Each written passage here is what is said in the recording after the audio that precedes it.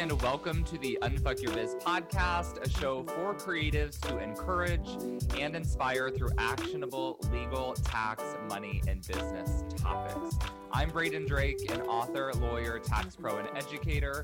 If you are ready to get your legal and tax shit legit, you are in the right place. But before we fully dive in, here is a quick word from my sponsors. This episode is brought to you by my free training, The 3 Legal and Tax Mistakes Made by New and Experienced Business Owners and How You Can Avoid Them. Here's the thing. There's a few key things we've all got to do to make sure we unfuck our biz. I've seen all the mistakes and I know how to help you get past them. So here's what I want you to do. Go to www.unfuckyourbiz.com, sign up for the free training, watch it, and do at least one of the homework assignments I share in the masterclass. Promise? Okay, now let's dive into the episode. Hello and welcome back to the Unfuck Your Biz podcast. You're here with Braden. As always, today I'm joined again by Teresa Spates, who's the manager of resolutions for Community Tax LLC. If you missed last week's episode, I'd maybe hit pause, go back, give those a listen. We did a short episode on Tuesday, like always, and then our longer episode with Teresa on Thursday. Teresa, how's it going? Good. How are you doing? I am great. Thank you. So this question, it did not come from a member of my Facebook group. That's what we normally do on Tuesdays. But I came up with my own question that I thought would be great for you. So my question for you is what to look for when you're hiring a tax preparer. And just for some context for everyone else, the reason I'm asking Teresa this question is because, Teresa, you're the one that has to deal with, kind of when the shit hits the fan, so to speak. So you see what happens when, I would assume, tax preparers mess up what they're doing. You probably have a lot of horror stories you could share, but with that, I'm sure you have a lot of lessons that you could share with people when it comes to hiring their tax professionals, which many people will be doing over the coming weeks. That's so true. I do have a lot of horror stories. First, never hire anybody that says that they're going to be able to get you a huge tax refund.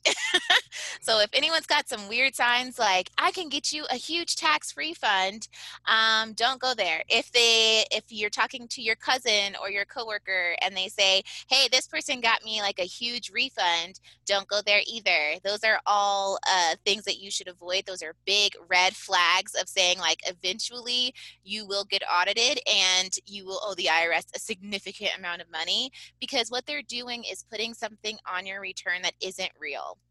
And so the biggest thing I can tell you is, even if they're on the IRS website and listed as somebody that you can go to, that doesn't necessarily mean that they are good at their job. Ask the people, like if somebody's referring someone, hey, did they walk through this tax return with you? Did they explain to you what you signed before you just signed it? Or did they just like shove some papers in your face and you signed it and walked away? Those are all like red flags. It's just math, folks. So just remember, like, if you didn't pay enough in, you're not going to get anything out. So there should not be anything where it's like they can offer you very large tax refunds. It's just not real. Just run the other way. It depends on the complexity of your business or even your personal affairs. So if you're pretty simple, you can definitely hit up the H&R Block, the Liberty Tax. You'll be just fine. If you have more complex matters, you want to get a CPA, a licensed CPA. Look it up on their website for their state, make sure that they're licensed, and then that's where you would want to go if you have more complex matters. Otherwise, if you're just like W-2, just working regular job, you can go to H&R Block and Liberty Tax just fine, or you can fumble through the TurboTax and you'll be all right. Love that. The one thing I'll add is I always tell people to ask some good questions to see if your tax preparer kind of aligns with your objectives and what you're looking for, meaning basically see how aggressive they are, how conservative they are, and how that aligns with what you want. And I'm not talking about, political philosophy here. I'm saying some tax preparers are not going to be comfortable giving you very aggressive tax deductions. They may be very conservative. Others may be far too aggressive for how conservative you are. So I'm the type of person, I don't mind overpaying a little bit, being a little bit more conservative, showing more income, and staying on the IRS's good side. Other people are a little bit more willing to risk it. That's exactly true. Like when you're looking at your tax returns, like if they're not saying, hey, this looks like a red flag, I would run. Like even if they are more aggressive, they should still be giving you proper advice and saying like, hey, you did say your mileage was this, but this looks really, really high.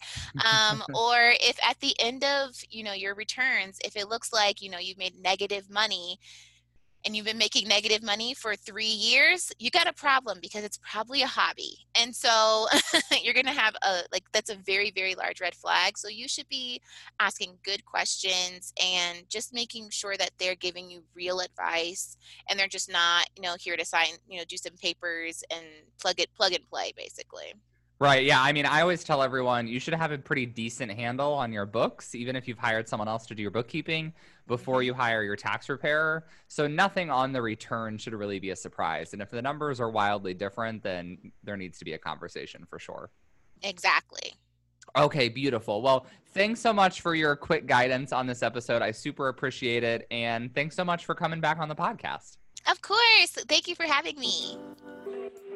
Hey there, before you go, I wanted to give a quick thanks. Thanks so much for tuning into the show. If you loved it, I would love for you to take a screenshot of the episode or snap a quick selfie while you are listening. Share it on social and give me a tag. It'll help other kick-ass entrepreneurs like yourself find the show. That's it for today. I'll be back soon with a new episode. Meanwhile, let's roll up our sleeves and unfuck that biz.